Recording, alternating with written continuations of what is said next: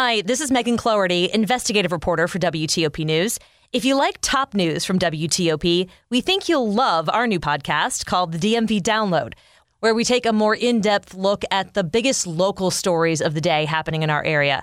We hope you check it out.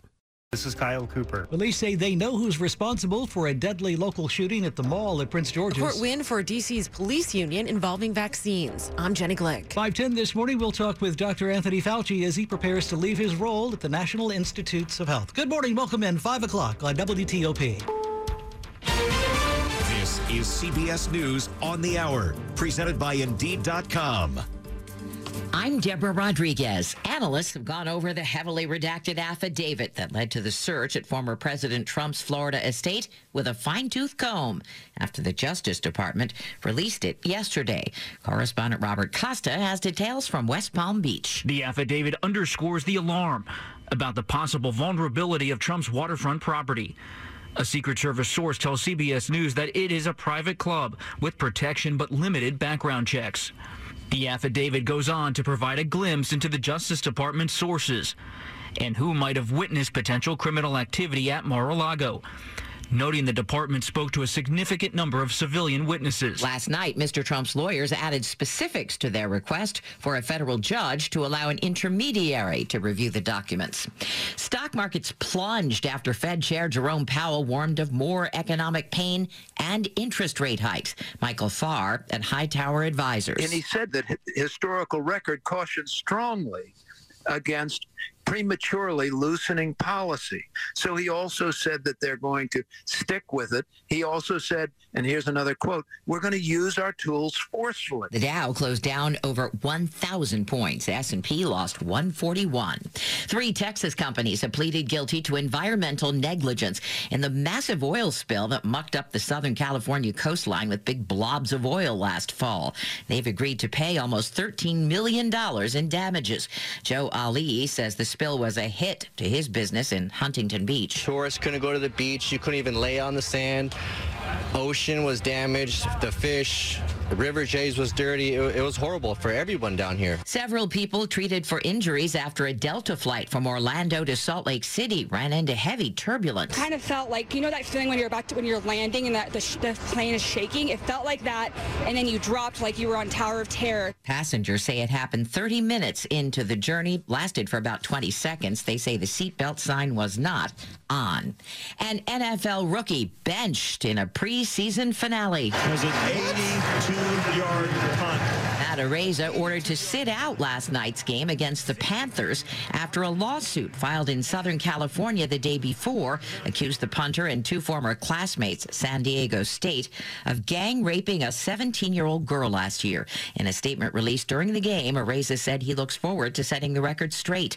An attorney for the accuser released portions of his client's diary detailing her emotional distress after the alleged attack. This is CBS News.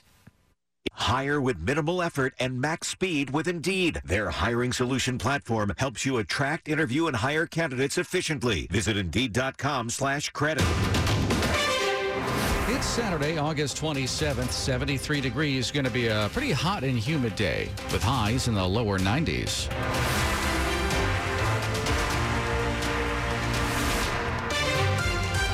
Good morning, I'm Nick Iannelli. The top local stories we're following this hour. Maryland's highest court has granted a new sentencing hearing to the convicted D.C. sniper Lee Boyd Malvo.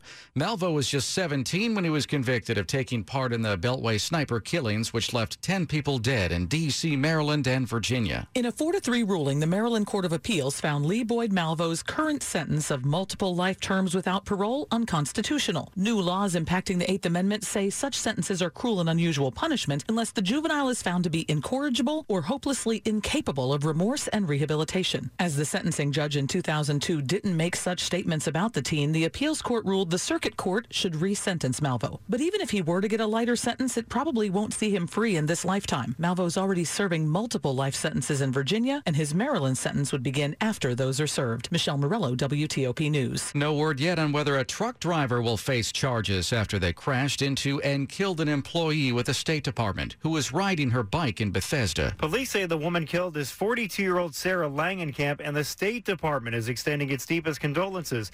Langenkamp, a mother of two, has been serving at the U.S. Embassy in Kyiv, Ukraine. She was killed when she was hit by a truck on Thursday riding her bike on River Road. She was in the bike lane. This is the third cyclist killed so far this year in Montgomery County. Kyle Cooper, WTOP News. Police say they now know who they're looking for in a deadly shooting that happened at the mall at Prince George's in Hyattsville. The suspect is Stefan Edward Jones, who's 33 years old.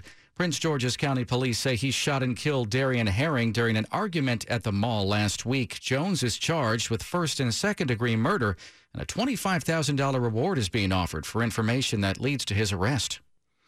Court documents are providing more information about a stabbing that happened Tuesday at the Metro Center station in downtown D.C. The suspect is claiming self-defense now.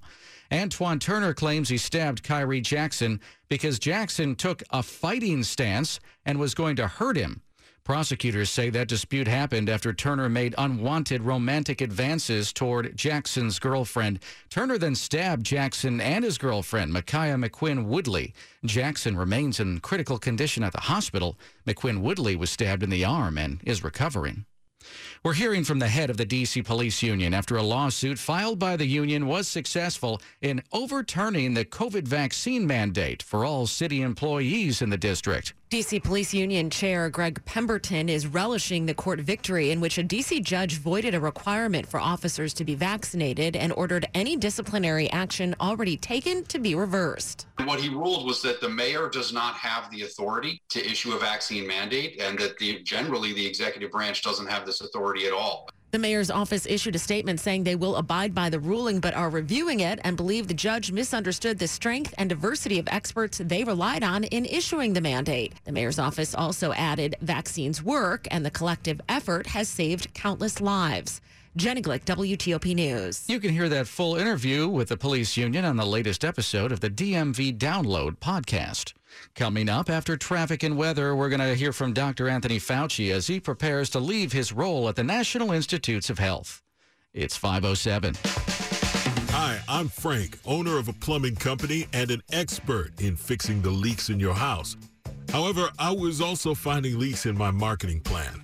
New jobs weren't flowing in, and our outreach to potential customers kept getting clogged. Finally, we had enough and called 2060 Digital. Their team of experts became an extension of our marketing team and developed a custom strategy to reach our customers where they lived. Instead of paying for TV ads that reach anyone, we're targeting our videos to people looking for plumbers within the driving range of our trucks. Instead of being on the second page of search results, we're ahead of the other guys and are the top result for people searching for plumbers in key neighborhoods. Instead of losing to the competition, we're flushing them down the drain. Now our office is overflowing with leads. See what they can do for you by visiting 2060digital.com. 2060 Digital, building campaigns that connect. Good